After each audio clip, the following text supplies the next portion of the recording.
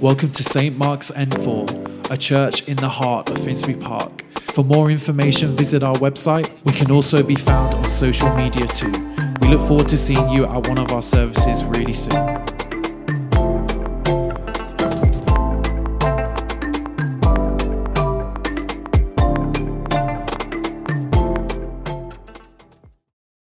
So this is our second installment on Peter, 1 Peter, this title being Hope Has a Name. Last time we looked at 1 Peter verses 1 to 3. Serge talked to us about elect exiles. We are God's elect, which means we are chosen by him, we are set aside, we are holy. But we're also exiles.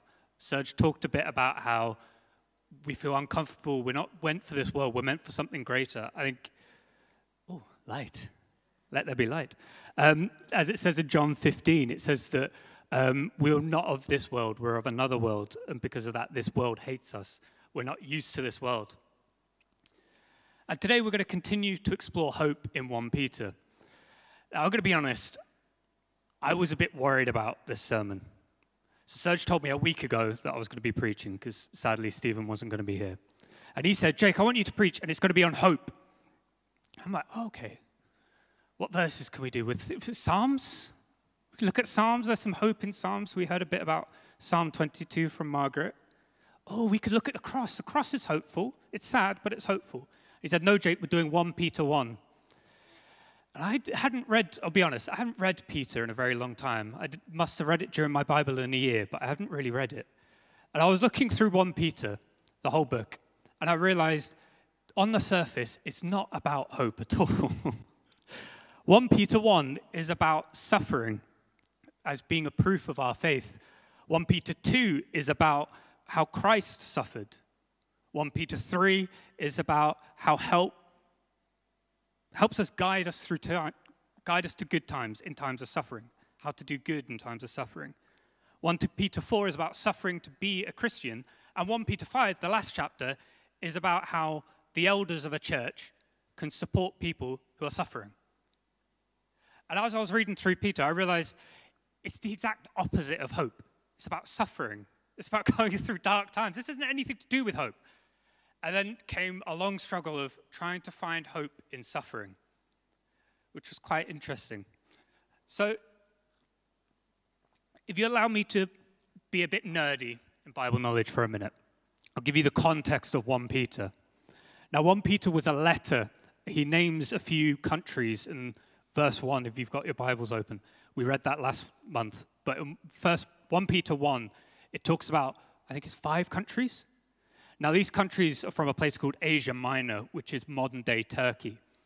These were people who wouldn't necessarily have met Jesus, but were of the same time period. And at this time, when they were receiving this letter, at that time period, they were under occupation by Rome, as a lot of Jews were, but specifically a Roman emperor called Nero. Now, Nero wasn't a very nice person to be if you're a Christian, or be under if you're a Christian. He was persecuting Christians quite horrifically, actually. He used to make candles out of them for garden parties and things. It was quite harrowing if you search. I'll move my hand up. If you Google what Nero does, just be aware it is quite harrowing. But it was not a nice time for Christians to be in Turkey, or modern-day Turkey at the time. And then we take the context of what these Christians were going through, this real suffering, the persecution they were going through.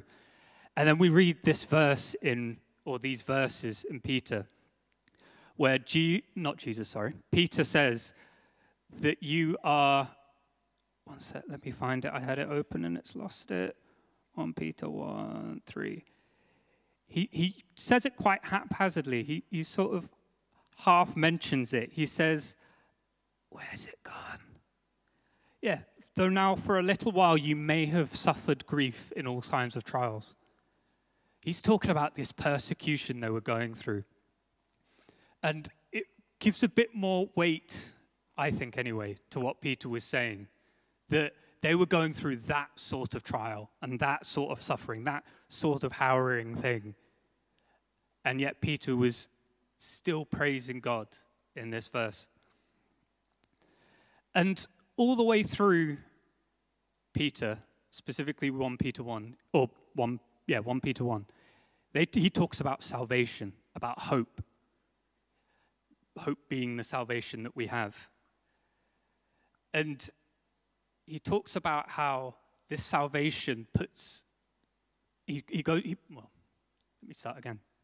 He talks about salvation. He talks about this grief and this suffering, the suffering Christ went through, the suffering, how to do good through suffering. But all through 1 Peter, he mentions salvation. So we have a living hope in the salvation. We have the inheritance from God that's up in heaven for us. It's all about salvation for Peter in this. And that's where he got his hope from, I think. Now, I'm a bit of a philosophy buff. I quite like different philosophical thoughts and processes. And there's a philosophy, that's the word, called the Stoicism of Greece.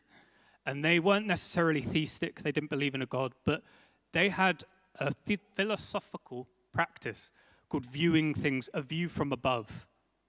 Now, what Stoics believe, if you put things in perspective, it can take some of the weight off it. And I think that's what Peter's doing here.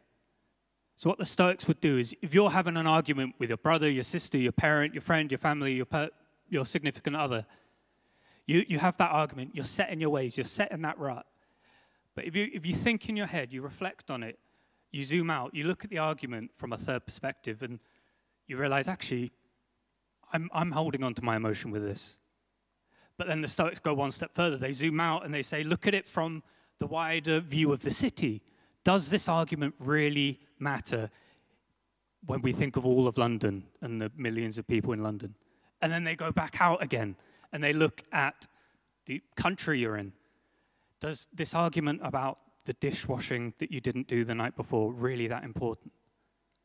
And I think this is exactly what Peter's doing here. He's saying, yes, you're going through this harrowing suffering, this really bad thing, but you have salvation. You have Jesus. You have the promise of eternal life with him. And with that sort of perspective, it's okay. Now, Trev, a little while ago, probably a few months ago now, he was doing memory verses with us. As a staff team, we got a slap on the wrist a little bit because we aren't very good at memory verses. I think I can speak on behalf of a lot of us when we're not very good at memorizing things. And one of the verses which I took on to memorize after that, I took it as a challenge, was Romans 5. And Romans 5 says something very perfect, talking about suffering and talking about hope. It says that we must glory in our sufferings because we know that suffering produces perseverance, perseverance, character, and character, hope. That from suffering comes a perseverance, comes a way of being able to move through the difficult times. From that comes character, comes the fact that you can take on these things. It changes you as a person when you go through something hard. And then from that character, there's a hope that when you see the suffering in front of you in the world, that you could see the hope at the end of it because you've been through something else. It even goes even further in James 2, and it says, consider it pure joy, my brothers and sisters, when you face trials.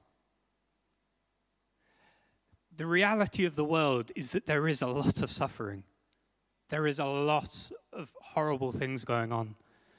We're talking about Christians in Turkey today, 2,000 years ago, and today there's been an earthquake, or this week there's been an earthquake.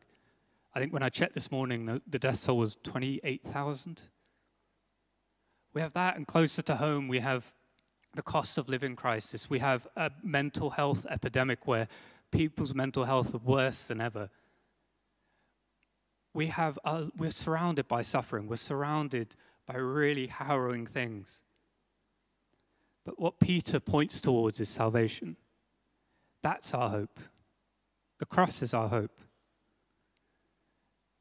That we have something to look forward to. We have even the worst of the worst situation that some of these Christians were finding themselves in. We have the hope of eternal life afterwards. That's my one bit of solace I get from this. The other bit of solace I get is that Jesus went through this sort of stuff as well. Shortest verse in the Bible? Does anyone know? Jesus wept. John 11:35. I did look at my notes then. I didn't memorize that one. But yeah, shortest verse in the Bible. Great memory verse to learn. Jesus wept. His friend Lazarus had died and he went through grief. Before the cross, he was worried. He was anxious. He asked God to take the burden. Take this cup, Lord. Jesus went through these same negative emotions as we did. God, the creator of the heavens and the earth, became human and experienced suffering as we do. And that's my other bit of solace. That he knows what we're going through. He knows what we've been through. Not just because he knows everything, but because he's been through it as well.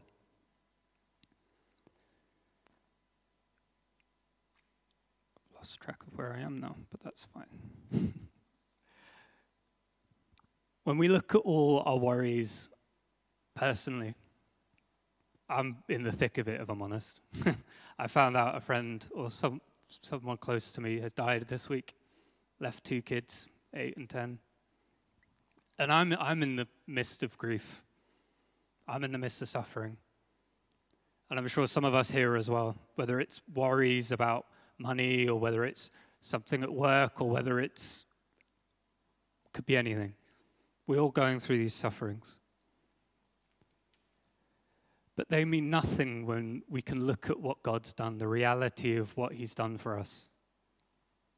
We have God looking over us, loving us unconditionally, and being there whenever he needs us. We have the Holy Spirit sent here to support us in these times, to support us in the valleys of our journey, to bring to mind the word, to help us manifest gifts and be able to bless the people around us.